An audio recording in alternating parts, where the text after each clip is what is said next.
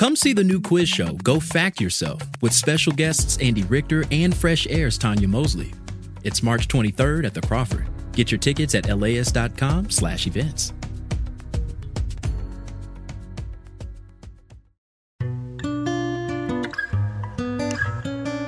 This is Imperfect Paradise. I'm your host, Antonia Cereijido. Every week, we'll be bringing you a series about dreamers and schemers, hidden worlds and fascinating people. It's a show about the gap between our ideal version of California and the messy reality we live in. This week, People versus Karen. The Katies of the world, it stops here. It's not going on anymore.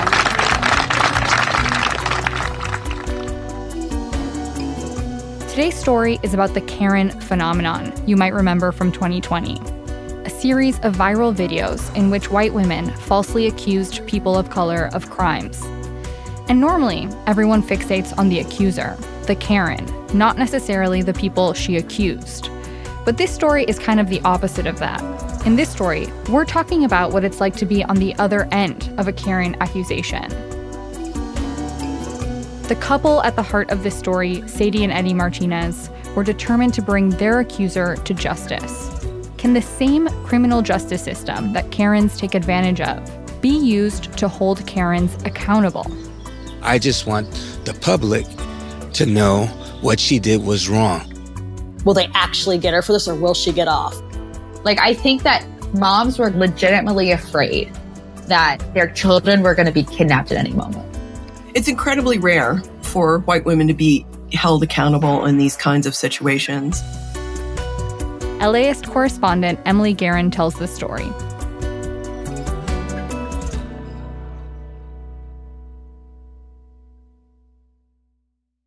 Sadie Martinez first saw the photo that upended her life on December 14th, 2020. She was sitting in her bedroom when her daughter walked in and showed it to her on her phone.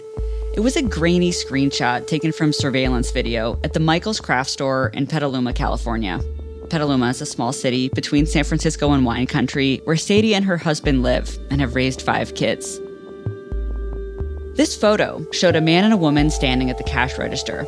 The woman's hair is up in a bun, and the man looks to have short hair, and he's wearing a hoodie with a design on the back that's kind of hard to make out. The Petaluma Police Department had sent it out because they were trying to figure out if this couple had tried to kidnap 2 children from Michael's the week before. What had happened was the children's mother had filed a police report, and now the police were trying to track the couple down. And Sadie's daughter was like, "Mom, this looks like you and Dad."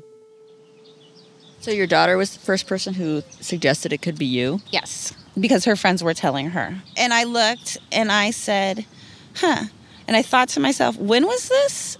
And then I asked her that, and she goes, Monday. Where, Michael's? So that's funny. We were at Michael's that day. But we didn't even have any interaction with anybody. There was no incident. There was no nothing. So that can't be us. But she was curious. So she logged onto Facebook. And it turned out that the mother who filed the police report had also made an Instagram story describing what she said happened at Michael's that day. So here we go. On Monday of this week, my children... Everybody was sharing the story, discussing it. Can it be real? What's going on here? The video is more than 20 minutes long and filmed selfie style. In it, a 28-year-old white woman named Katie Sorensen describes how, 6 days earlier, a man and a woman had followed her and her children around the Michael's craft store as she shopped for spray paint. On Monday of this week, my children were the targets of attempted kidnap, which is such a weird thing to even vocalize. Katie had posted the video to her Instagram account, which is called Motherhood Essentials. At the time, she was kind of a wannabe mom influencer, selling supplements and dispensing advice on mindful mothering. She later deleted the video and made her account private, but I was able to watch the whole thing on this YouTube channel called the Dad Challenge podcast. Anyway, in the video, Katie describes the attempted kidnappers this way. I definitely felt the heebie-jeebies. I didn't feel good, but I thought I was judging a book by its cover. They were not, kind. That sounds bad, but they weren't They weren't clean-cut individuals. At the time, Katie had about 3,000 Instagram followers, but her videos spread quickly, and not just in Petaluma. According to the local paper, the Press Democrat, her video got over 4 million views.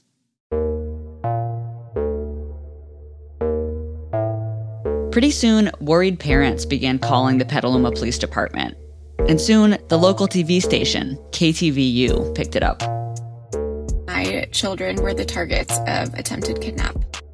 That's Katie Sorensen sounding a startling warning on Instagram about strangers trying to grab her kids. I saw these people. They didn't look necessarily clean cut. I felt uncomfortable around them. Katie's video and the surveillance photo that the police had sent out were everywhere. And I'm like looking at this picture and I'm like, I know those people. Like they look familiar. Kenyatta Reynolds is one of Sadie Martinez's good friends. She lives in Petaluma, she's Black, and has 3 children. When she saw the surveillance photo, I zoomed in and I was like, that looks like Sadie. So I text her and I was like, I'm pretty sure that's you. And she was like, yeah, my kids said the same thing. And I'm like, yeah, pretty sure that's you because I'm pretty sure Eddie was wearing the Black Lives Matter sweatshirt. And she's like, yeah, he was. And I was like, well, that's you. It was surreal. Sadie had no memory of encountering this woman, Katie, at Michael's. And now, Katie was accusing Sadie and her husband, Eddie, of trying to kidnap her children. And the police were saying she was a person of interest, which was shocking to Sadie. She told me they were just everyday people. He drives for UPS, and she does bookkeeping and makes balloon displays for parties and graduations. At this point, Sadie sat Eddie down, and she had him watch Katie's video. Every 30 seconds or so, I'm wanting to yell and scream and be like, you know, what the F are you talking about, lady? I mean, I couldn't believe what was coming out of someone's mouth. It is deeply unsettling to be accused of a thing you have not done. But it was also, Sadie and Eddie felt, something that white people do to people of color all the time in America. And recently, more and more of them have been caught on tape. The woman in the video, Amy Cooper, is seen calling the NYPD to say an African-American man is threatening her. Barbecue Becky's 911 calls have finally been released nearly 4 months after she made headlines. He was using chalk to write Black Lives Matter when a couple walking by said that he was doing something illegal. Sadie and Eddie Martinez could have quietly worked to clear their name and then try to put this all behind them. But that's not Sadie's style. Instead, she's fighting to bring her accuser, Katie, to justice. And justice for Sadie isn't Katie being canceled. She wants Katie to face real legal consequences. And more than that, she wants white people to stop falsely accusing people of color of crimes. Am I shocked? No. But will we stand for it? Hell no. So, today, I stand in front of everybody in a fight to prosecute Katie. That's why I'm here. From LAist Studios, this is Imperfect Paradise, People vs. Karen, Part 1. Racism, internet conspiracies, and stranger danger collide in a Michael's craft store. I'm Emily Guerin.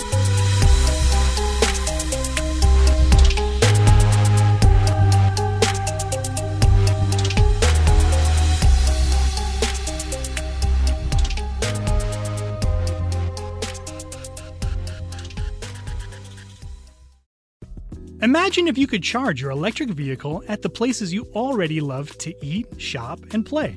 Whether you're at the movies, on your weekly grocery trip, or running errands at your local mall, Volta EV charging stations are built around your day-to-day and located in your community and nationwide. All you have to do is check in, plug in, and go about your day. It's EV charging made convenient. Download the Volta app to find your new favorite place to charge.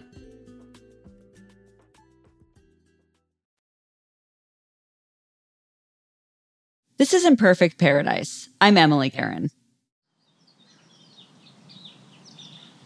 I met Sadie and Eddie Martinez in a quiet public park in Petaluma. We sat on a bench, squinting into the winter sun, until Eddie stood up to block it for us. They're in their late 40s, both wearing fleece hoodies, hers white, his black. Sadie had makeup on, and her long wavy hair up in a ponytail. Can I just have you both introduce yourselves so I have that on here? So just tell me your name, where you're from, however you want to be identified for the story. Well, I am Sadie Martinez, proud Latin, Irish raised descent. And you? Yeah, Eddie Martinez, born and raised San Francisco. Met my wife when we were young. Ended up getting together, 22 years now. 5 kids. I'm married to Norm from Cheers over here. We moved away from where we grew up for the simple fact that we didn't want our kids being raised as we did. You're always striving to raise your kids a little bit better than you did. Unfortunately, it doesn't always work. Before this all happened, Sadie and Eddie considered themselves lucky. We have strong ties to the community. I mean, 15 years at UPS, 15 years at the same elementary school. I know all the teachers and principals and everybody in this town. Sadie's friends told me that she's the kind of person who does something about things that bother her. When her kids were younger, they could never take the bus home from school because it left 5 minutes before classes got out. So she lobbied the local transit authority to adjust the schedule. And they changed the whole bus system in the town. It was a big deal. Still, she told me she was more mom than activist. I take pride in the fact that I know a lot of kids in this town. And I'm the mom that gets the phone call when somebody doesn't have a ride. I had phone calls at all hours of the night, and not just from my own children. So this hurt. Being a mom is pretty core to Sadie's identity. So Katie Sorensen's kidnapping accusation cut really deep. What also stuck out was when Katie described Sadie and Eddie on Instagram as not kind or clean-cut individuals. Sadie felt like that was racially coded language. Just the description alone was, and everything was based off of our looks. Sadie told me she was totally exhausted that day. Her daughter had just had surgery, and she'd been taking care of her all week. I looked like I rolled out of bed because, I don't know, I'd been wiping somebody's ass all week. I don't know if I'm supposed to say that. Sadie and Eddie told me they feel like they stand out in Petaluma. The town is 68% white, 21% Latino, 4% Asian, and just 1% Black. And the town has a history of discrimination.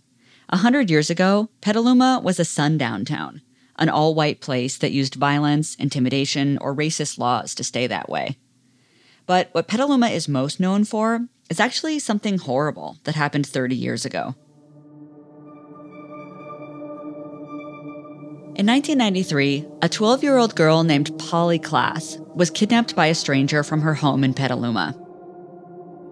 It happened during a sleepover party, and her mom was asleep in the room next door. Polly's body was found 2 months later. It was in a field near the 101 freeway. The search for one 12-year-old girl in one small town has come to represent a whole nation's fears about random crime. Polly's murder happened during an era of panic about rising crime rates in America. The man who murdered her had a long criminal record, and he was out on parole when he kidnapped her. Polly's story was everywhere, from the cover of People magazine to ABC World News Tonight with Peter Jennings. Her sister was invited to the White House by President Clinton, and her funeral was broadcast live. Joan Baez sang Amazing Grace. Amazing grace, how sweet the sound. In the crowded church in Petaluma last night, they were praying not just for Polly Klaas, they were praying for a nation. Polly Klaas, a white girl with dark eyes and a serious smile, became one of the faces of the Tough on Crime movement. Her murder, and that of another white teenager, was used as a justification for passing California's 3 strikes law. It's since been reformed, but originally, the law required a life sentence for any crime, even stealing gum or diapers, if the defendant had 2 prior convictions for a violent or serious crime. For people in Petaluma, Polly's murder was one of those I remember exactly where I was kind of moments. It was senseless, it was scary, and it was all anybody talked about for a long time. Liz Carrasco grew up in Petaluma, and she still lives there now with 2 kids of her own. She's white, and she was about the same age as Polly was when Polly disappeared. I wrote a poem about it. Like, I can remember, like, the first line of the poem that I wrote. What was the first line? It was, Polly Klaas became America's child, but all I knew was her bright smile. Because of this history, lots of people in the community told me that a sort of hyper-awareness about child kidnapping is part of the culture in Petaluma. Even Sadie said so. It's a small town, and this is where Polly Klaas was kidnapped. So you don't cry kidnapping in Petaluma without it circulating quick. And it's probably part of why so many people in town reposted Katie Sorensen's Instagram video about the alleged kidnapping attempt, including Liz Carrasco. As a mom, I just think I felt that fear of how do I keep my kids safe? If you follow personality types, I'm an ENFP, and the title is campaigner. So I felt like, okay, well, I want to make sure that other people are aware of what's going on. Joanna Pon has lived in Petaluma for 17 years. She's a school counselor, board president of the Petaluma City Schools, and a Black mother of 4 kids. She also saw Katie's video, but she had a totally different reaction. So it kept popping up on my Facebook feed, and people were resharing Katie's story, like, oh my gosh, this happened locally. And the first time I saw it, I was like, this don't sound right. It just didn't seem real. She just felt like Katie's reaction didn't make sense. I mean, especially she was so calm on, when she was talking about it. I have 4 kids. And if I thought anyone even was thinking about kidnapping my kids, I would have been a wreck. Joanna had gotten to know Sadie around the time of the Black Lives Matter protests earlier in 2020. And when she realized it was her friend Sadie being accused, she definitely knew it wasn't real. So they started texting. So she sent me a message on December 16th. And she was like, oh my gosh, my kids are saying that that's me and Eddie. It just seemed so ridiculous and so unbelievable. And then our texts just go on, going back and forth between disbelief and anger and laughter. And it just felt very surreal. Joanna and Sadie knew it was BS, but the police were taking Katie's accusation of a kidnapping attempt seriously. After releasing the Michaels surveillance photo on December 14th, the police were quickly able to ID Sadie and Eddie. I start taking it seriously when we got a call from the police. That's after a break. You're listening to Imperfect Paradise. Selling a little or a lot? Shopify helps you do your thing, however you cha-ching. Shopify is the global commerce platform that helps you sell at every stage of your business. From the launch your online shop stage to the first real-life store stage, all the way to the did we just hit 1 million orders stage, Shopify's there to help you grow. Whether you're selling scented soap or offering outdoor outfits, Shopify helps you sell everywhere. From their all-in-one e-commerce platform to their in-person POS system, wherever and whatever you're selling, Shopify's got you covered. Shopify helps you turn browsers into buyers with the internet's best converting checkout. 15% better on average compared to other leading commerce platforms. And sell more with less effort thanks to Shopify Magic, your AI-powered all-star. Shopify powers 10% of all e-commerce in the US. And Shopify is the global force behind Allbirds, Rothy's, Brooklinen, and millions of other entrepreneurs of every size across 175 countries. Plus, Shopify's award-winning help is there to support your success every step of the way. Because businesses that grow, grow with Shopify. Sign up for a $1 per month trial period at shopify.com/paradise, all lowercase. Go to shopify.com/paradise now to grow your business, no matter what stage you're in. Shopify.com/paradise. At a time when information continues to come at us faster and faster, sometimes you need to hit pause and rewind. NPR's Throughline takes you back in time to the source of the news stories filling your feed. Find NPR's Throughline wherever you get your podcasts.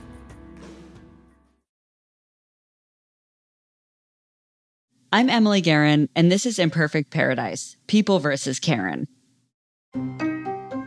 By the time Eddie and Sadie spoke to the Petaluma Police Department on December 15th, the police had already spoken to Katie Sorensen 3 times about her attempted kidnapping accusation. The police, by the way, declined multiple requests for interviews, but they did release a lot of documents, as well as official transcripts and audio of Katie's conversations with them. So, based on all that, here's what the police knew by the time Sadie and Eddie were called in for questioning. On the morning of December 7th, 2020, not long after leaving the Michaels, Katie Sorensen called the police from her car. You can hear her 2 young kids yelling in the back seat. Police, you're reporting an emergency? I suppose so, yes. What are you reporting? We're just at the Michaels here in Petaluma, and a couple tried to kidnap my children. Tell me exactly what happened. We pulled into Michaels. We're getting out of the car, and a couple was parked in front of us. They followed us into the store, followed us throughout the store, followed us through checkout. We're on the phone right behind us. I heard them making comments about my children's hair color and eyes, and I thought it was just to be polite. Katie tells the dispatcher there may have been a third person involved, the driver of a white van that was in the parking lot. In the white van, She describes him as being a white male with sandy blonde hair and glasses. longer white blonde hair. The dispatcher stops her to get some basic information down, name, phone number, etc. Okay, very good. Let me get your name and phone number. Okay, so let's go back to what happened at Michael's while you're driving. So they followed you around the store making comments about your children's appearance, and then what happened? And then when we were walking out to the car, I could hear them close behind me, and I thought that was odd because they... Katie says she thinks the couple didn't actually buy anything at Michael's. They put whatever they were carrying down and followed her out of the store. At this point, she called her husband and used their code word, the thing they say when they're in danger, but they don't want anyone to know. Katie walks to the car and starts buckling her 1-year-old daughter into her car seat. Her 4-year-old son is still in the stroller. She sees the couple again. They came over to my car, walked in a circle around my car, which made no sense because their car was further away. And then as I was buckling my daughter in, they started walking in circles around my son's stroller, which was right next to me. There's no reason why they should have been next to me. And so I was too scared to say something to them, so I called to someone that was standing behind them and said, "Excuse me, ma'am, could you help me?" And she came over, and they ran away and got in their car. Katie gets transferred to a different police dispatcher, who asks her to describe the suspicious couple. Was there anything else that you remember about them? Yes. The gentleman, I'm sorry, my daughter's crying. The gentleman was... story. Okay. He was maybe Hispanic. He was wearing a black hoodie that said Black Lives Matter, and he had like one of those ski mask type things. The woman had reddish hair. It was kind of like a dye. It didn't look like natural red hair. Like kind of dyed. Really Yeah. And she had her, she was white. Katie identifies Sadie as white. I should note here that Sadie is mixed race and has lighter skin. The dispatcher tells Katie to come down to the station and speak to a police officer. She parks, and an officer named Brendan McGovern interviews her through the car window. This is the audio from his body-worn camera. If you were presented photos of any of these people, would you be able to recognize them? Yes. Okay. Katie tells Officer McGovern more or less the same thing she told the dispatcher, that she believed this white woman and this maybe Hispanic man in a Black Lives Matter hoodie were trying to kidnap her children. Except this time, she adds a new detail about their appearance. I mean this in the nice, they're just kind of rough looking. Like, I don't know how if that... That's fine, yeah. After she tells him the story, Officer McGovern seems genuinely stumped. And then, I guess, are you or your husband, I mean, like, important people for some reason? Is there something they would be like, we're going to take your kids and hold them to ransom? I might be my kids are very good looking. I don't know. Oh, that's bizarre. I might be biased, but my kids are very good looking, Katie says, laughing. Officer McGovern asks her again, are you sure they weren't like recruiters for a modeling agency? Katie responds, I think they were just trying to take them. Obviously, the suspicious behavior is super weird. The fact that they circled your car, circled the stroller is bizarre. I mean, I don't necessarily know if it meets the criteria of like attempted kidnapping. But I don't care to press charge. I just want to make people aware so Yeah. that it doesn't happen to someone else is all. Yeah, clearly. And that's why we have like 3 people circling the shopping centers over there. It's like, what the heck's going on?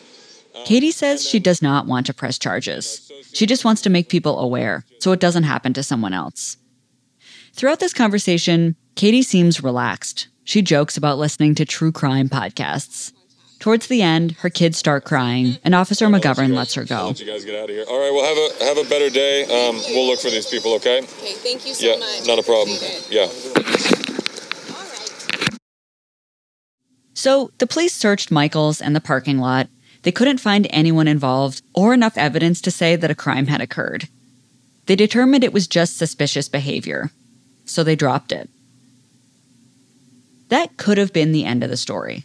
But almost a week later, on the afternoon of December 13th, Katie uploaded her video to Instagram, sharing her accusation with the world. So, here we go. Katie has shoulder-length blonde hair and big blue eyes. She's wearing a gray beanie, a black leather jacket, and a tiny gold pendant. She's sitting in the driver's seat of her car, and I don't know if this was deliberate or not, but by filming it in the car, she gave the impression that the attempted kidnapping had literally just happened. In this video, Katie said something that she hadn't told the police initially. She said that the couple hadn't just circled her stroller, but that the man had actually tried to grab it. First, they had taken 2 steps forward towards the stroller, then 2 steps back, then 2 steps forward, then 2 steps back. It made no sense. It was obvious what they were doing. And that last time, he reaches for the stroller. He reaches for the stroller. I know this might seem small, but it was actually a really big deal. As Katie's video was going viral on December 14th, multiple officers at the Petaluma Police Department heard about it. A lot of people in Petaluma who'd seen it were also calling the police station, freaking out because they'd heard there were kidnappers on the loose. When the police began looking into it, they immediately noticed that Katie's story seemed pretty different from the initial statement she'd given them. Officer McGovern tried calling Katie to talk to her about her video, but she didn't answer. So he and a detective named Corey Yorger drove up to Katie's house in Sonoma, a 20-minute drive from Petaluma. I'm recording now. This audio is from Officer McGovern's body-worn camera. I also watched the video. And she's going to let us in. The officers walk through Katie's back gate and up to the door. Katie comes out and invites them to sit at a picnic table on the back porch. They tell her they're here because what she said on Instagram is different than what she initially told police. I was shown the video this morning after various friends of mine also sent it to me. And the post to Instagram mentioned a couple of different things, and specifically the lunging and reaching for your stroller was not mentioned to me that day, which is an element that makes up the kidnapping. Detective Yorger says they watched surveillance video from Michael's, and then it contradicts her story. Katie's suspicious couple was actually inside the store before her. They didn't follow her in. Katie struggles to explain the discrepancies. As she talks, she rocks back and forth, bouncing her autistic son. When you're in a situation like that and you're on high alert, absolutely, you think you're hearing things, you think you know what's happening. So I'm not like trying to stick to my story or whatever that. No, I mean, it's like if these people are out here doing what you're saying they're doing, that's something for us to address, right? Yeah. Our next step is going forward with this. Is one, prosecuting them, right? Yeah. And 2, making sure this doesn't happen again. At the same time, we need to make sure that these people are in fact the people that you saw, and they're doing what you were saying that they did. Because nobody wants to accuse somebody falsely, right? Exactly. Katie takes a look at a photograph that Detective Yorger has placed on the table. It's from the Michael's surveillance video, and it's of a couple standing at a cash register. This is the photo that Sadie would later see. The detective tells Katie that it's important to be sure that these are the right people, because they're about to blast this photo out to the entire community to try to identify the couple. Katie looks at the photo and says, "I'm 100% sure that's them." Detective Yorger tells Katie there's a lot of eyeballs watching. She asks if Katie's positive the couple tried to grab her stroller. Yes, Katie says confidently, over her son's crying. That part, without a shadow of a doubt, that is what was happening. There is absolutely no rhyme or reason to someone taking steps forward and reaching. That is without a shadow of a doubt. The tape cuts off, but she says that is without a shadow of doubt. Later, she adds, "I will testify that is what happened." But as the conversation continues, Katie seems less certain about parts of her story. The white van, for example. Maybe it had nothing to do with the couple after all. It very well could have just been coincidental that someone was in a van right behind me. And maybe she wasn't actually followed inside. Towards the end, Katie brings up her Instagram story. She tells the police she's been avoiding looking at her phone, and she's turned off comments on her video because it's too much for her. I don't know if you guys have insight into this because I don't know how to handle this social media thing. I don't want to misrepresent what has happened. I do think it's important for parents to be aware, but I don't, it makes me a little uneasy that you guys are getting blown up about this. I mean, I think it's important, but I don't want to, I guess I'm feeling doubt that I misremembered the story and I don't want to misrepresent what happened and make it a bigger, I don't know. Towards the end of the conversation, Detective Yorger asks Katie if she's willing to go forward with the prosecution, and she nods. All right, so what we're going to do is we're going to work on finding these people, Detective Yorger says. Thank you very much. Thank you. Yeah, have a good evening.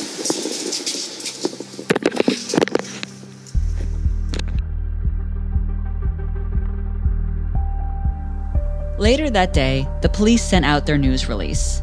Sadie's daughter walked into her mom's bedroom to show her a photo on her phone, and Sadie got a Facebook message from the police. The next day, December 15th, Sadie, Eddie, and their lawyer found themselves in a Zoom room with Police Lieutenant Ed Crosby. They told him their side of the story. They said they had gone to Michael's on December 7th because they needed a couple of very important items. If you're of Latin descent, you know that most Latin people celebrate Christmas at midnight on the 24th, and you put baby Jesus under the tree. Normally, they went to her mom's place for Christmas, but this was 2020, so they were celebrating at home, and that meant they needed to make their own nativity set. Her 18-year-old daughter was upset they didn't have a baby Jesus, so Sadie said, "I'll go to Michael's and get you a baby Jesus and make you your little nativity set." And so that's what led us to Michael's that morning. Eddie had the day off from his job at UPS for his birthday, so they went to the store together. He wandered around while Sadie picked out her baby Jesus. We stood in line, we paid, we walked out, we started walking to the car. It was about 10:30 in the morning, and he said, "Oh, I want Chinese food." And so we started walking towards the Chinese restaurant across the way, and as we were walking, I looked at my phone and noticed the time and said, "It's 10:30, it's too early for Chinese food, they're not open." And so we just literally turned around and walked back to the car, got in the car and left. That was all that happened. They said they don't remember seeing Katie. They said they definitely did not try to grab her stroller. After interviewing Sadie and Eddie, Lieutenant Crosby called Katie. I read the transcript of this call, but I couldn't get a copy of the audio. Crosby wanted to know why she hadn't immediately reported that the couple had tried to grab her stroller. Katie had no real explanation. "Honestly, I'm not a psychologist," she said. "I don't know how the mind works." She said the purpose of her Instagram video was simply to make people aware. She says she wasn't trying to report a crime or to get attention. But you did report a crime, Lieutenant Crosby says. A very serious one, attempted kidnapping. This seems to surprise Katie. She seems to realize, as the conversation goes on, that there's not really evidence to back up her version of events. So she tells Lieutenant Crosby she doesn't want to press charges against the Martinezes. But when the lieutenant gives Katie an opportunity to amend or retract her account of what happened at Michael's, she doesn't. She maintains what happened, quote, "felt real, and that is why I shared it." "I can appreciate your feelings," Lieutenant Crosby says, "but we're trying to get to matters of fact." Towards the end of the call, Katie's husband David asks for a word with Lieutenant Crosby. He asks the lieutenant to speak to Sadie and Eddie on his behalf. Quote, "I would appreciate it if there's any way you can encourage the other couple to let this go," David asks. And then he requests that, whatever the police department does next, if they could refrain from incriminating his wife. Lieutenant Crosby replies, "We will be fair as possible to all parties concerned." And then the two men hang up the phone. Later that day, the story took a really unexpected turn.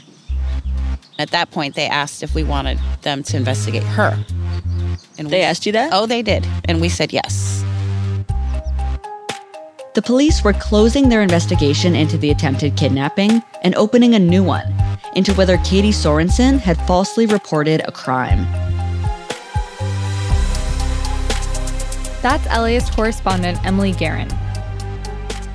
On the next episode of Imperfect Paradise, Sadie Martinez begins her quest to hold Katie Sorensen accountable.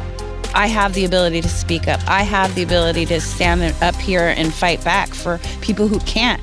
And Emily's research into Katie leads her to a dark corner of the internet. There was a lot of misinformation on social media at the time that had led a lot of women to start to believe that child sex trafficking was a way bigger issue than statistically we know it is.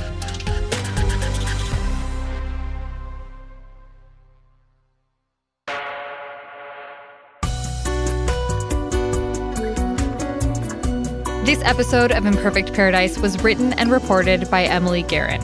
I'm the show's host, Antonia Cereijido. Catherine Mailhouse is the executive producer of the show. Shayna Naomi Krochmal is our vice president of podcasts. Rebecca Katz is our intern and the producer of this series. Jens Campbell is our production coordinator. The editor is Sarah Kate Kramer. Fact-checking by Caitlin Antonios. Mixing by E. Scott Kelly. Theme music by E. Scott Kelly. Imperfect Paradise is a production of LAist Studios. This podcast is powered by listeners like you. Support this show by donating now at laist.com/join. This podcast is supported by Gordon and Donna Crawford, who believe quality journalism makes Los Angeles a better place to live.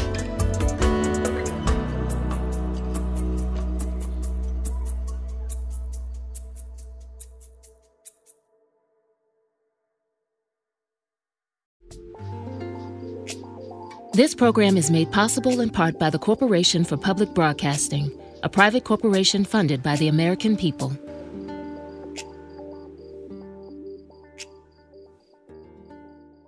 Hey, it's Brian, the host of the How to LA podcast. How about we go to the movies? Join us for a 10-part series, Revival House, and discover the magic of LA's indie theaters. Who knows? You might meet someone. I know it sounds antithetical because you're just sitting passively, but in fact, you're connecting with everyone else around you. Subscribe to How to LA from LAist Studios wherever you listen to podcasts.